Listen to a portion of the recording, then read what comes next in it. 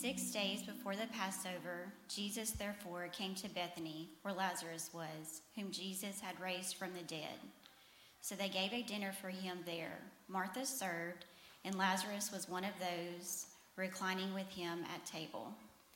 Mary therefore took a pound of expensive ointment made from pure nard, and anointed the feet of Jesus, and wiped his feet with her hair. The house was filled with the fragrance of the perfume. But Judas Iscariot, one of the disciples, he who was about to betray him, said, "Why was this ointment not sold for 300 denarii and given to the poor?" He said this not because he cared about the poor, but because he was a thief, and having charge of the money bag, he used to help himself to what was put into it. Jesus said, "Leave her alone so that she may keep it for the day of my burial. For the poor you always have with you, but you do not always have me." This is the word of the Lord. Thanks be to God. Hold on, come here. You guys can have a seat real quick. Some of you guys know Kim. Kim is our assistant at the Creek on staff here, and the reason I asked her to read for us this morning, I thought I was blessing her by asking her to read. She thought I was cursing her. But I wanted to honor her because she is very Martha-like. She is a silent servant, and we just read about Martha in the scripture. And so just wanted to honor her this morning. So you're welcome. And so you can, yeah, thank you, Kim.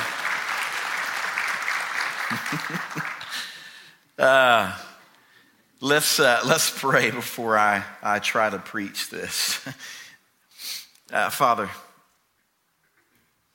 thank you for the story. Father, this story is about worship. This story is about some who see Christ as worthy of worship, and it's beautiful. But it is also a story about those who do not see Christ as beautiful. And for them, it is suicidal. I pray that we identify and we would choose as Martha and Mary today to worship Jesus. God, that's the work that you do, not me. And so we pray that you show us your worth today through your word. In Jesus' name, amen. Open up their Bibles to John chapter 12. We're a church that wants to encourage physical Bibles. We're not going to condemn you if you have a digital one, but we do encourage physical Bibles. It's good to have that in our hands. It doesn't alert me to things while I'm reading it.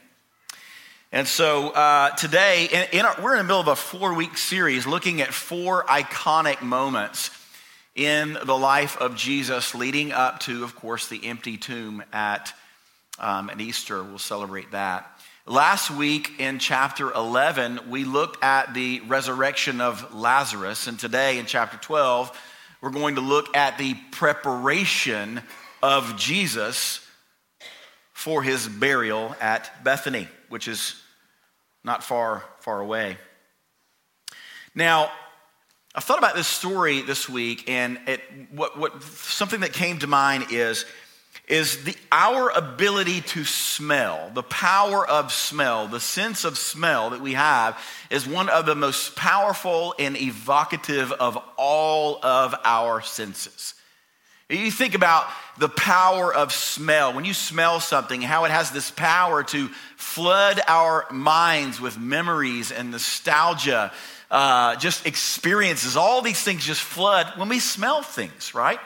It could be the smell of a perfume that mom used to wear, or the cologne of dad, what he used to wear. It could be the smell of fresh laundry. These are powerful things. It could be the smell of freshly brewed coffee.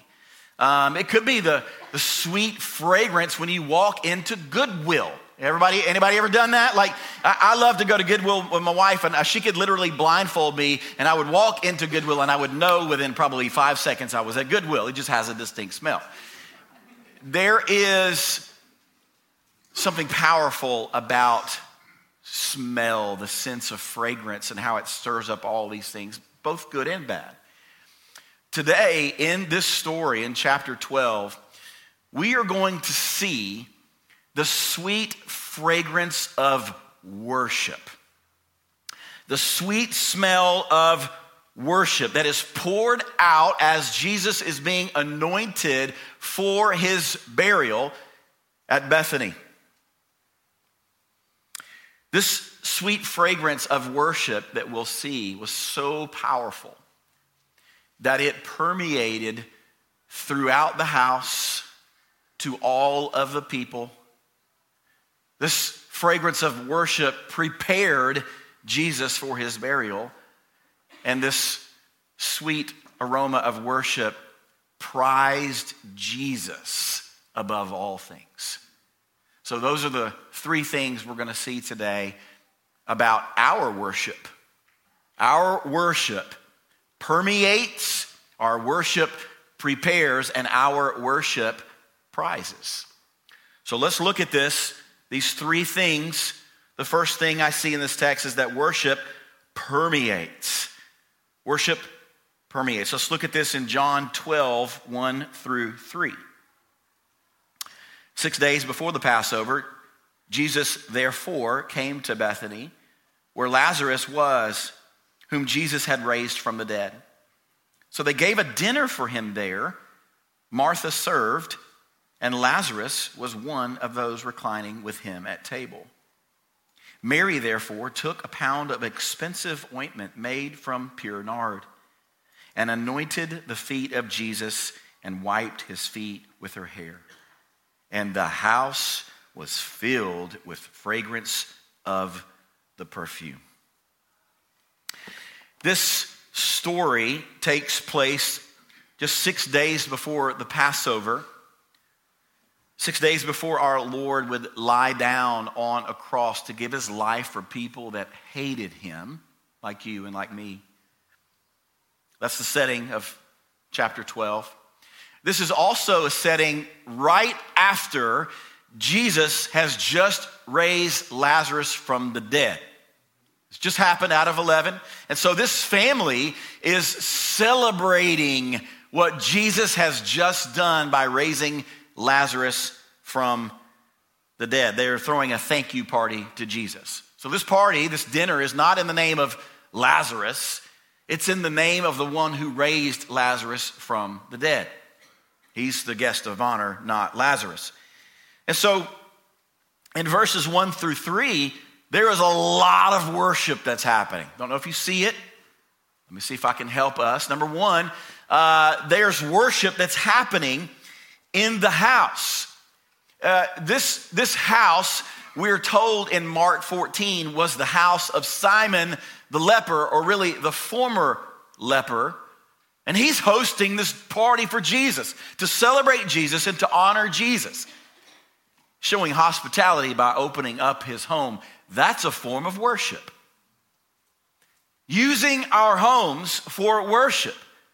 And just a small space to say to those here that show this kind of hospitality with your home. If you open up your home in the name of Jesus, celebrating Jesus, in honor of Jesus, by inviting Christian friends over in your house to have fellowship, to break bread, to celebrate Jesus, or even evangelistic purpose, to tell someone about Jesus, that's worship. That's worship. So for those that do that, groups and all the things that you do, man, that's a form of worship in your home. It's a great thing we learn from worship of Simon the leper here. Now, there's also some worship going on between Mary and Martha. They're both worshiping here, and they're worshiping in different ways though, right? Martha is doing what she always does. She's worshiping by serving. She's worshiping by serving. We all know people like Martha, men and women both alike, who just love to serve. Men and women, they're moving things, fixing things, building things, setting things up, tearing things down, cooking, cleaning. These are the way that people worship Jesus, is through kind acts of service. And that's what Martha's doing. Her worship of Jesus was to serve Jesus and his disciples. So she's probably been up all night preparing the house for the arrival of Jesus in this party. She's probably been getting everything laid out on the counters. She is firing up the oven. She's using her best recipes for Jesus. She's serving. She's cooking in the kitchen. She's filling up the drinks of all the guests. This is what Mary is doing, and she's worshiping Jesus. Now, we've seen Mary do something, or Martha do something like this before. Remember the time in Luke's gospel where Jesus was in the home and Martha was running around stirring up and doing a lot of busy work, and she got mad at her sister Mary for sitting at the feet of Jesus, and Jesus really kindly, softly rebukes her, says, hey, you got something wrong here, Martha. You're serving right now. That's not really worship, because you're troubled and you're anxious and you're mad. And that story, of course, tells us that it's very possible to serve Jesus physically, but not worship him at all. Let's all be careful of that. Just because we're physically serving does not mean that's true worship. But that's not what's happening here. This is true worship by Martha. She has a calm heart. She's not anxious. She's not troubled at all. She's worshiping Jesus through her act of service. You can imagine the house here, the scene. Just kind of put yourself in this scene for just a moment with sanctified imaginations. All the guests are there. It's probably 16, 17, and they're all laughing, enjoying one another. Lazarus is kicking it with Jesus at the table. I don't even know what they're talking about. Simon's talking about the time Jesus healed him. Lazarus is like, hey, he raised me from the dead. I don't know what that conversation was like, but imagine that environment. And now this sweet fragrance of dinner is permeating through the house. The smell of fresh bread. But it's also the sweet aroma of worship of Martha that is permeating throughout the entire house and to all people. I'm thankful for the Marthas here at our church. I'm so thankful. So many Marthas here at our church, and they're busy. They come here to this church on Sunday specifically. It's not the only time you serve, but wow, it's the greatest place to practice serving. And there's Marthas flooded down this hallway. There's Marthas at the front door when you come in. And there's Marthas helping you find seats. And there's Marthas in the booth. And there's Marthas in kids ministry, Marthas in student ministry. And this church is filled with a lot of Marthas. One that comes to mind today is a man named Dick Overby. Don't know if you know Dick Overby. He, for long time lifer at Life Point, been around a very long time. He was a very much a Martha-like in his service over in kids ministry, serving as a boys leader. Just sitting with little restless boys with wiggles and short attention spans and telling them about Jesus. Dick Overby lost his life last night to cancer. But here's what I know. I know that the sweet fragrance of Dick's worship of Jesus will be smelt throughout the church for a long, long time. Love that man. Love that man. I'm thankful for the Marthas here. Now, Mary is also worshiping, and she's doing what she loves to do, sitting at the feet of Jesus. That's her thing, right? Only this time, she's not just sitting at the feet of Jesus. She gets up and grabs this perfume, this flask of ointment, this perfume-like fragrance here, and she offers Jesus her most prized possession. She pours out this flask at the feet of Jesus and begins to wipe his feet with her hair. Now, this is not random. Surely Mary had witnessed the time that this had occurred earlier in Jesus' ministry. When Jesus was reclining and eating with a Pharisee, a prostitute comes in, falls down at the feet of Jesus, and starts to wet the feet of Jesus with her tears.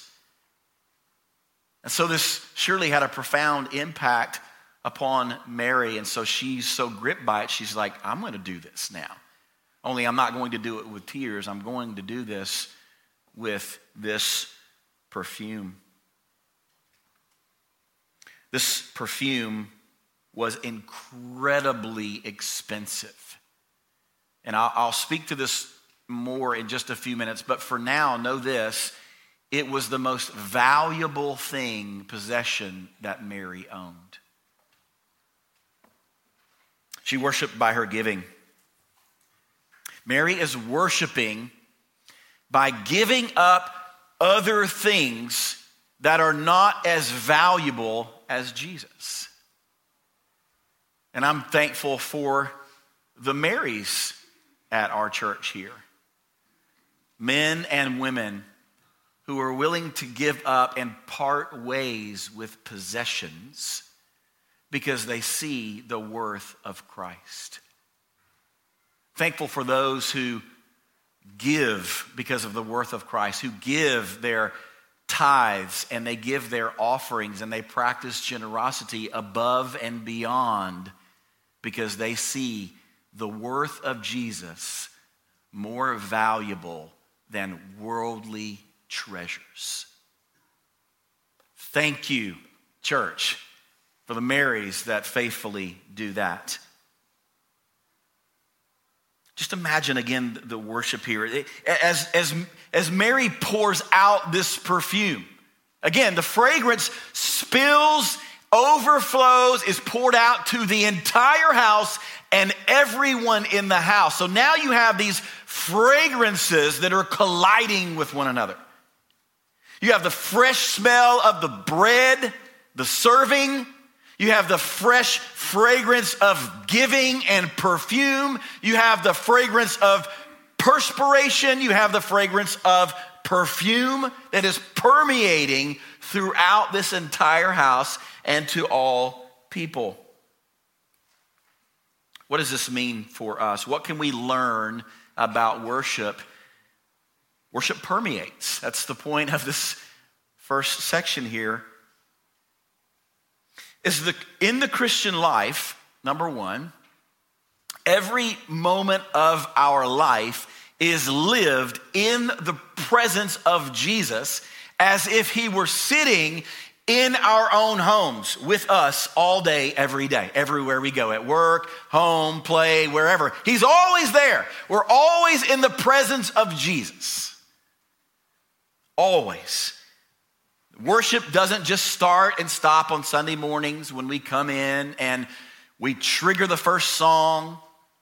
Worship doesn't end when you leave here today and go on to do whatever it is you do. Worship doesn't begin when I open my Bible. Worship is life. It's everything in life for the Christian.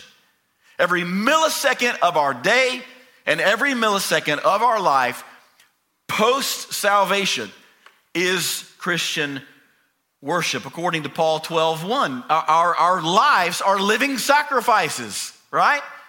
Everything is worship. And it should permeate in every domain of our lives. Worship should permeate our lives individually. Worship should permeate our quiet times in the morning, how we read, how we pray. Worship should permeate our voices when we're supposed to sing during worship, corporately.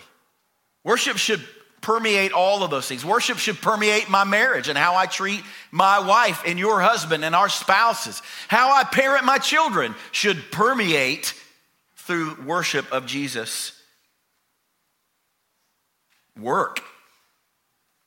Worship should permeate our work, our jobs, our careers. Worship should permeate our lives. Worship should also permeate our entire church. Worship of Jesus, of course. He's the object of our worship here. That's what Benji was talking about just a minute ago. This church is not about lifting up Life Point, and it sure is not about lifting up a pastor.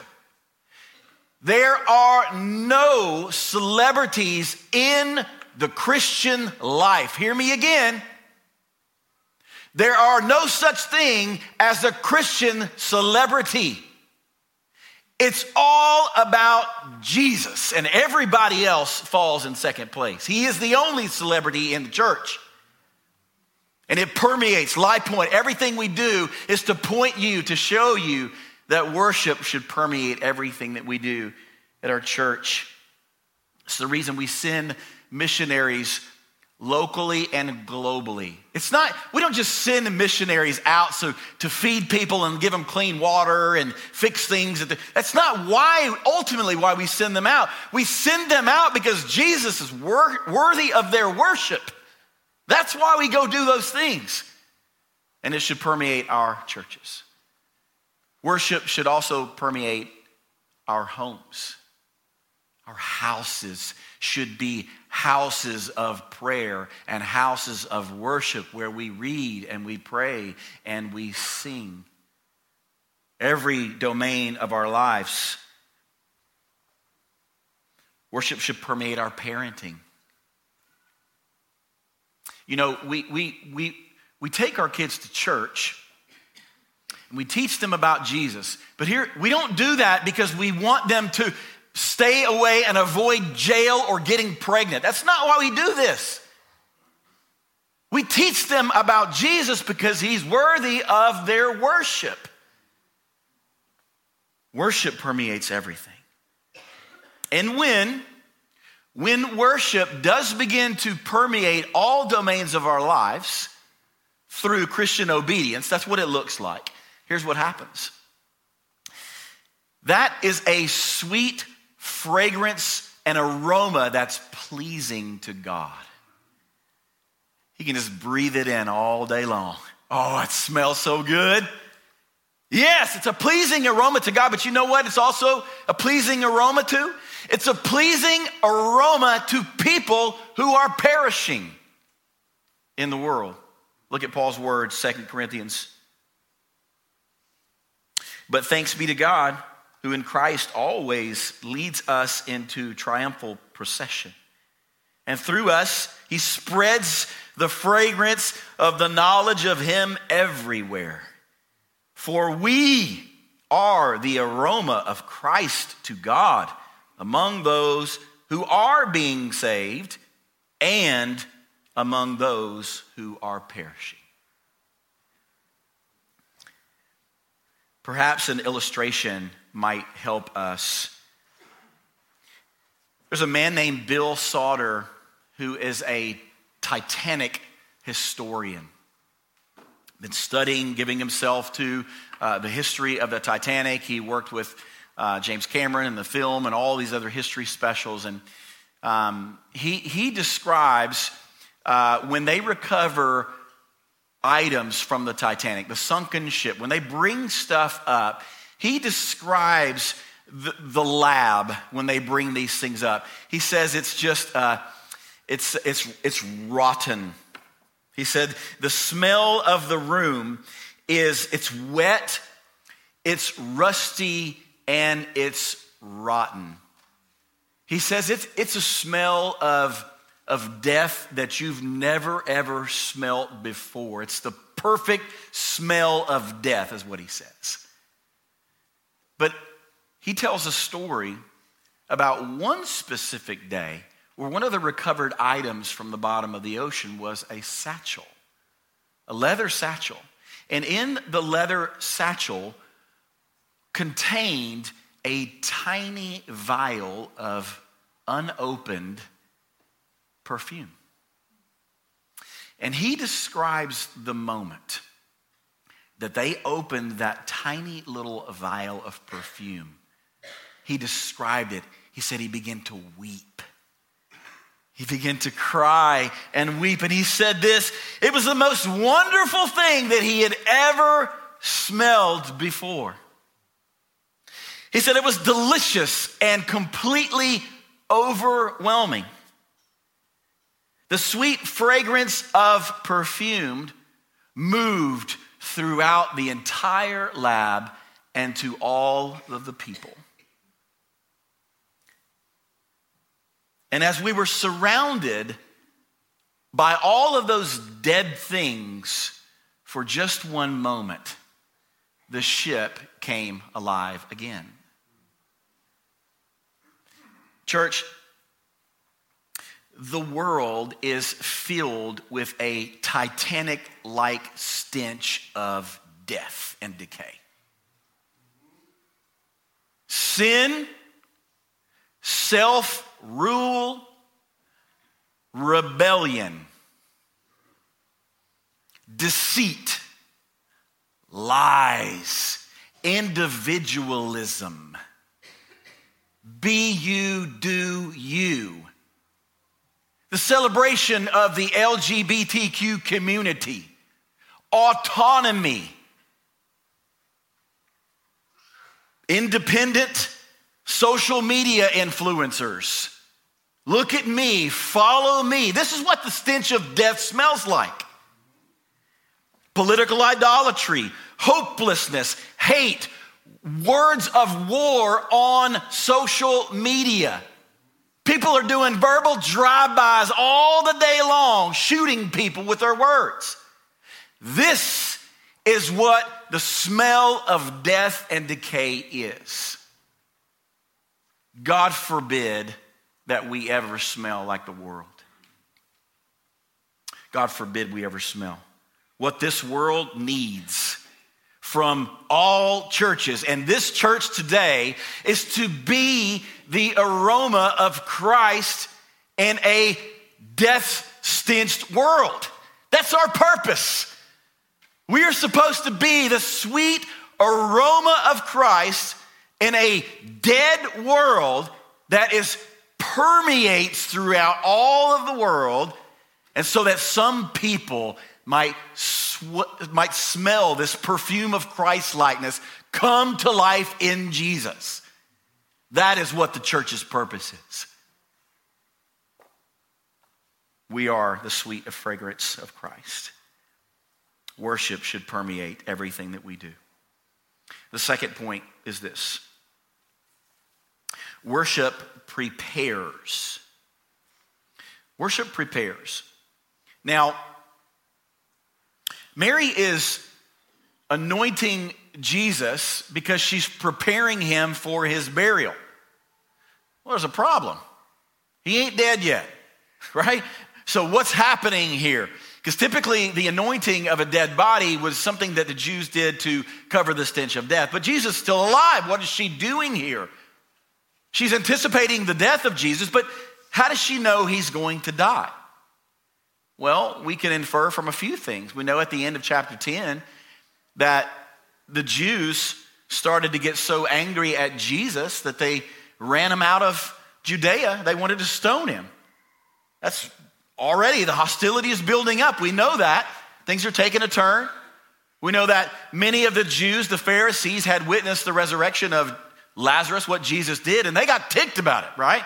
They run back and go tell all the Pharisees and the high priests. And so Mary probably knows, she should know, she was close to Jesus. She loved him, she knew him, she spent time with him. So surely she knew that Jesus' death and his burial were impending. She just couldn't wait. She probably had saved this nard, this perfume here, for his actual burial, but she just can't wait. I can't wait to do this. And so she just pours it all out because she's preparing for the burial, the death, and eventual resurrection of Jesus. She was preparing him for his death. That was her form of worship. I think we can learn here that our worship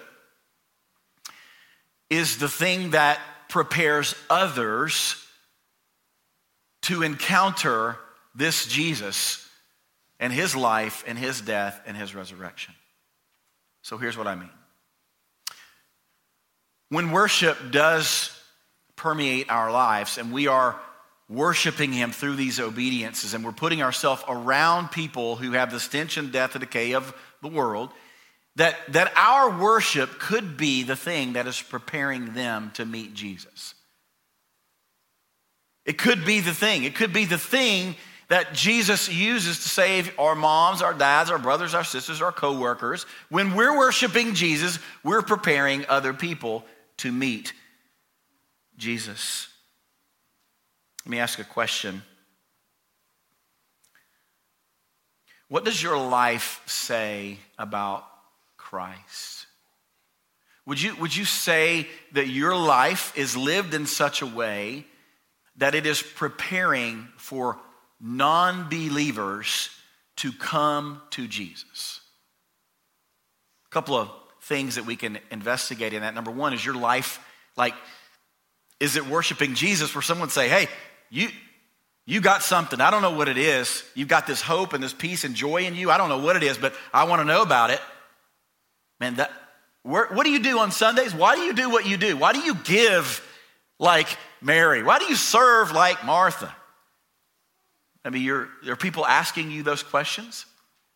Are you preparing other people to encounter Christ? The other question is are you even putting yourself in the way of people to prepare them to encounter Christ? Or are you in the holy huddle, us four, no more frozen chosen? I don't want to get around those unbelievers. Now, they can figure it out on their own. I figured it out. As for me and my house, we know the Lord and we're going to heaven. Their blood's on their own heads. Is that the way you're playing it? Our lives should be permeated in worship of Jesus, and it should be preparing the way for other people to come to know Jesus too. Here's our last piece. Worship prizes. Worship prizes. True worship has an object. There's an object of all worship. Every living, breathing creature on the face of the earth worships. Okay, are we clear on that? Everybody worships.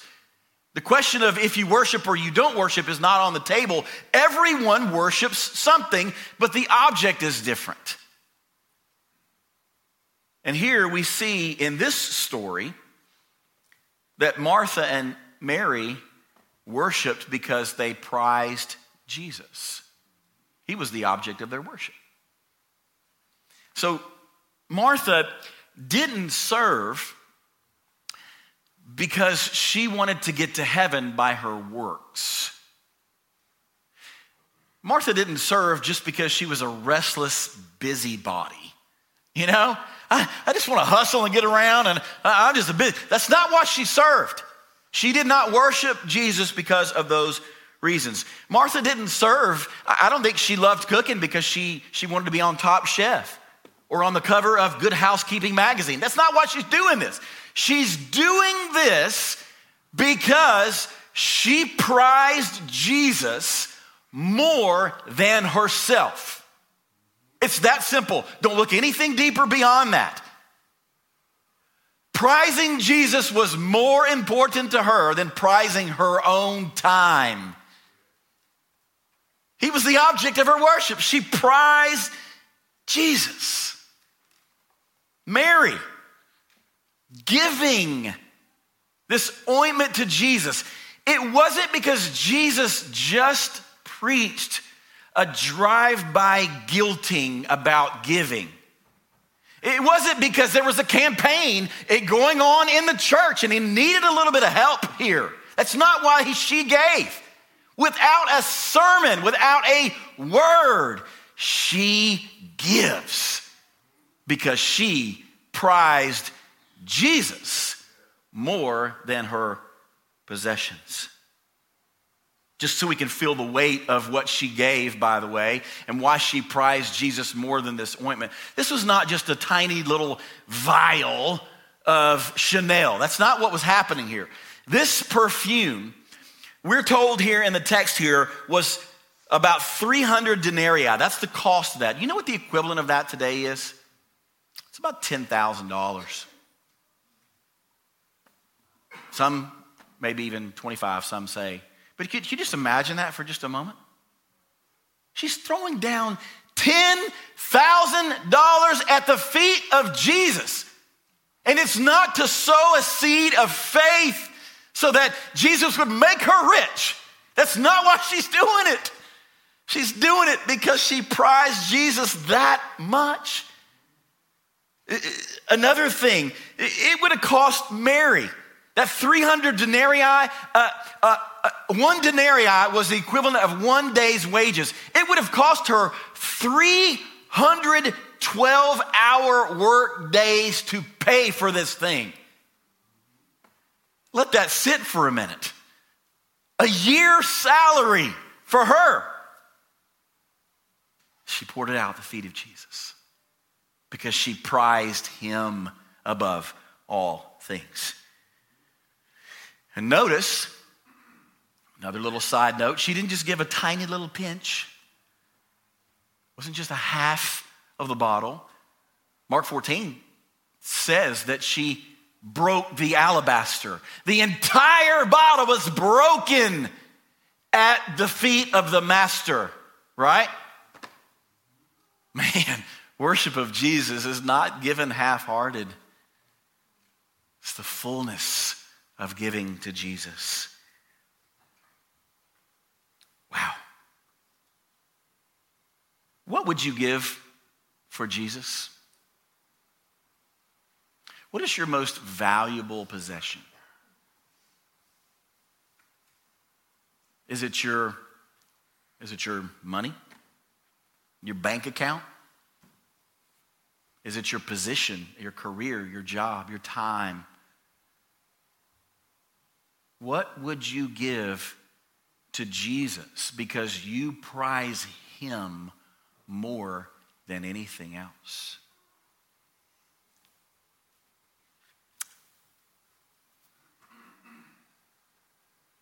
I think about Martha and Mary here. So humble, seeing Jesus as the ultimate prize, and they were willing to give up everything because Jesus was more valuable than everything. They just saw him rightly. But there's another person in the story, isn't there? His name's Judas. And for him, Jesus was not a prize, he was a problem. Let's look at it, 12 verses 4 through 8. But Judas Iscariot, one of his disciples, he who was about to betray him, he said, "Why was this ointment not sold for 300 denarii and given to the poor?" He said this not because he cared about the poor, but because he was a thief. And having charge of the money bag, he used to help himself to what was put into it. Jesus said, "Leave her alone, so that she may keep it for the day of my burial. For the poor you always have with you, but you do not always have me." You see, Judas was upset by Mary's worship. He believed that it was to be extravagant. Now, I will say this, at the first, he sounds very pragmatic. He sounds like a good steward, right? Even like such good stewardship that even Dave Ramsey would be proud of him. And it sounds like he would serve on a church committee controlling the finances. Hey, we don't need to pour out all this. Let's be smart about this. Do you know what we can do with these funds? Do you know how we can give to the poor? Of course, that was a cover for his covetousness, but he sounds like he's faithful. Sounds like faithful, but we know that not to be true because he was a fraud. He was the devil himself is what Judas was because he kept charge of the money bag. He was the church purse keeper. And he had sticky fingers.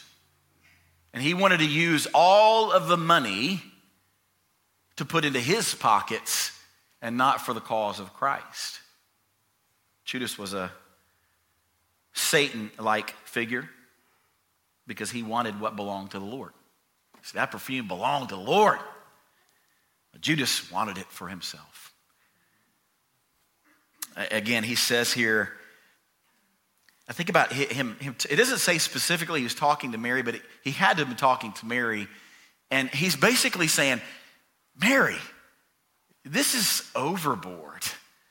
Like, you're being really extreme on this Jesus thing. Like, he's good. I agree, he's good. But Mary, you're kind of like a Jesus freak here. You're just going way, way overboard on this Jesus kind of thing. And so we know that those words are the words spoken by people whose heart has never met God. Do you have anybody in your life, in your past or right now, that's ever sounded like that before? Hey, man, you're like a religious freak. Like, why do you go and worship Jesus every week? I mean, can't you miss some? What's the big deal? Like, what, you give 10% of your income to Jesus? Man, can't you just give a little bit? You don't got to go overboard and extravagant. Church, listen for just a minute. Beware of the Judases in your life who try to get in your head to think that lavishly giving to Jesus is overboard. This is normative giving to people who see Jesus as worthy of all things. Be careful about the Judases in your life. Be careful. Of course, we know for those that the way this story kind of ends, so if you don't know, let me help you. Judas, instead of him giving or willing to give $10,000 to Jesus, he would eventually betray Jesus with a kiss and sell him for $1,000.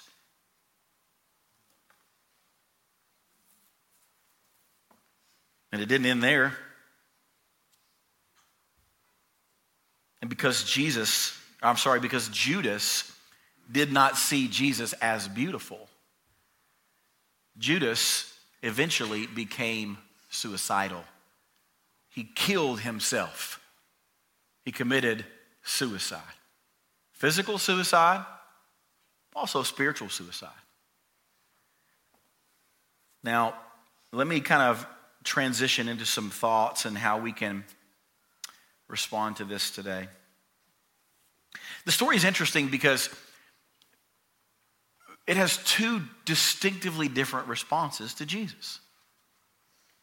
And the fact that they all had experienced the same Jesus, though. Martha and Mary and Judas all experienced the same Jesus physically. They'd seen what he had done. They'd seen the miracles that he had performed. They had listened to all the sermons. They went to the same church.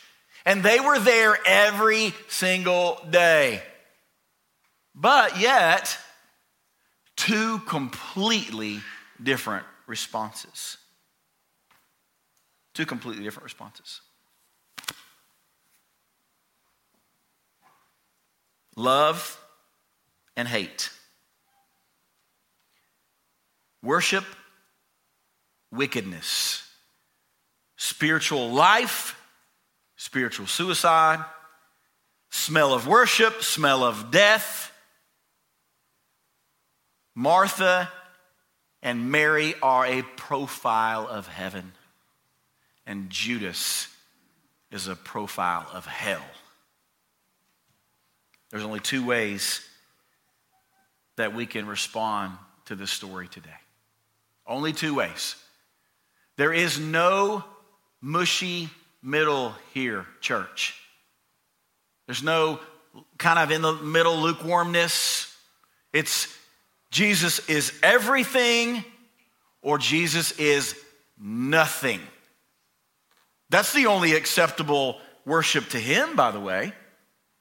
He's not pleased with half-heartedness. It's all or it is nothing. How will you respond today? Will you respond like Martha and Mary, or will you respond like Judas? Everyone walks out today, either a Martha or a Mary or a Judas. And that might be offensive to you. I'm sorry, but this is just the Bible unapologetic. This is the lesson that we learn from this. What was the difference? What was the difference? Why did Martha and Mary see that, but Judas did not? Number one, Judas, of course, he prized himself. He loved himself more than Jesus. He was the object of his own worship. But more than that, I think it's because Mary and Martha knew what Jesus was going to do on the cross and give his life. And they believed that salvation was by grace alone, through faith alone, in Christ alone. And they knew that. And Judas did not believe that. That was the deciding factor between the two. And that is the deciding factor in your response today. Do you believe in Jesus? Not, I know a little bit about Jesus and I go to church a little bit and it's kind of a religion thing and he's a good guy. And not that, but do you truly believe in the Jesus of the Bible and what he actually came to do?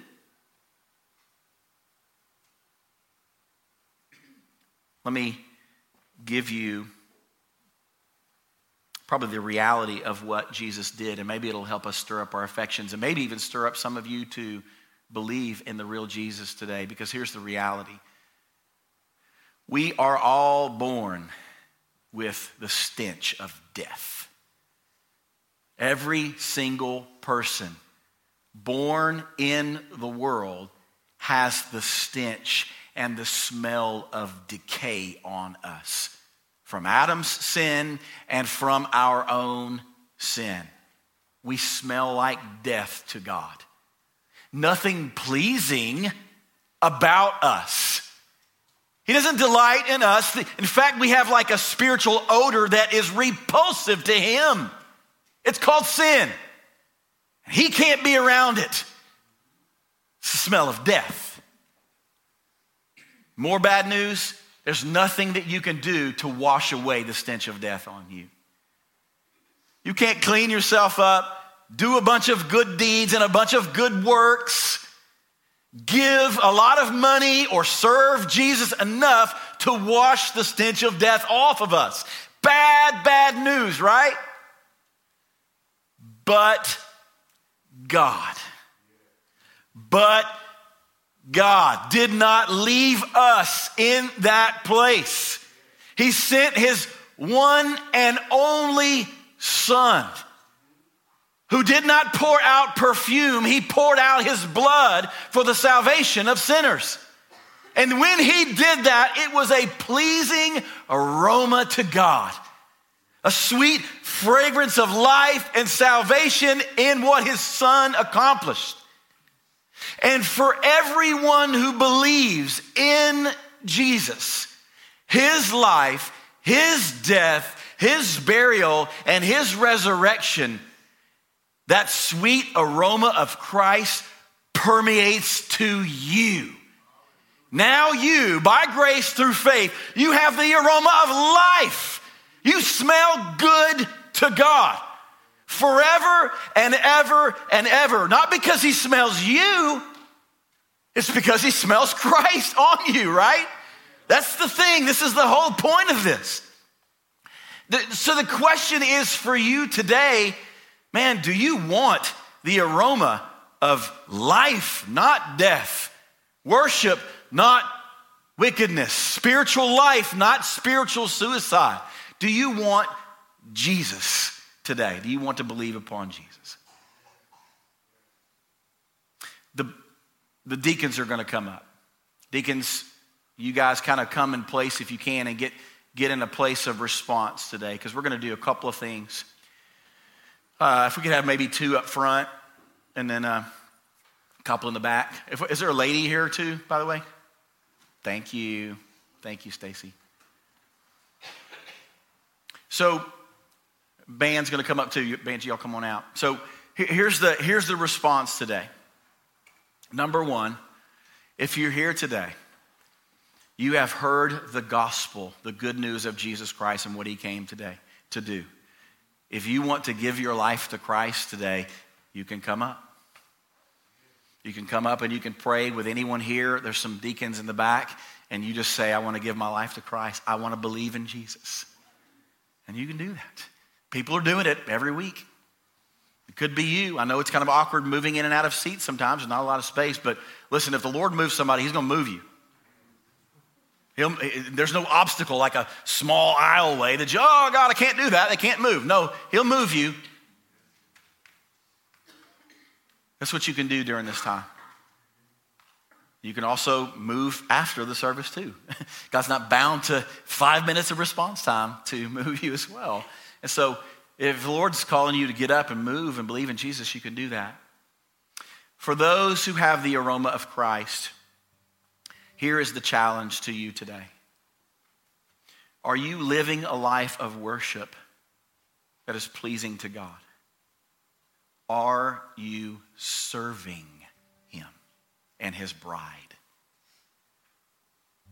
See, there's people here tracking with me. They love the aroma of Christ. They love all that. But the reality is you ain't serving nobody here. You serve yourself. You serve your own children, and you should, but it just stops there. That's a life of selfishness. You need to worship Jesus by your serving, by practicing a life of servitude to Jesus, because you value and prize him more than anything else, more than your time, more than your children's nap time and snack time. One day a week we can do that. I know we can. Many people are doing it every single Sunday. And so some of you need to move and you need to serve. While others, you need to begin to practice giving. By being willing to part from your worldly possessions because Jesus is your prize. And you don't just say that. We can't just say that with our mouth and our words. We have to show him. Mary didn't just say, I prize you, Jesus. She practiced it. She showed him. She took action. Our action is to give sacrificially, monetarily, yes, to Jesus and his cause, because he's worthy of all things. So some of you just need to get a blue card, and it says, talk to somebody about giving. That's what you need to start doing. Oh, what a blessed honor it is to give to the Lord. To take that, our money that we think we work for, right? It's really all from the Lord, but to take that money and to make much of Christ with it, what an honor it is to do that. So some of you need to do that. Some of you need to think through how you're worshiping Christ in your homes, in your marriage. Some of you need to worship Christ through singing. We're going to sing a song called I Stand Amazed. I stand amazed in the presence of Jesus the Nazarene. Are you amazed at the presence of Jesus the Nazarene? Or are you just here to go to church today? I pray that we can, as a congregation right now, stand up. So let's stand up right now. And if you believe in Jesus and he is your prize, stand amazed in the presence of Jesus and let him know through your singing. And love you guys.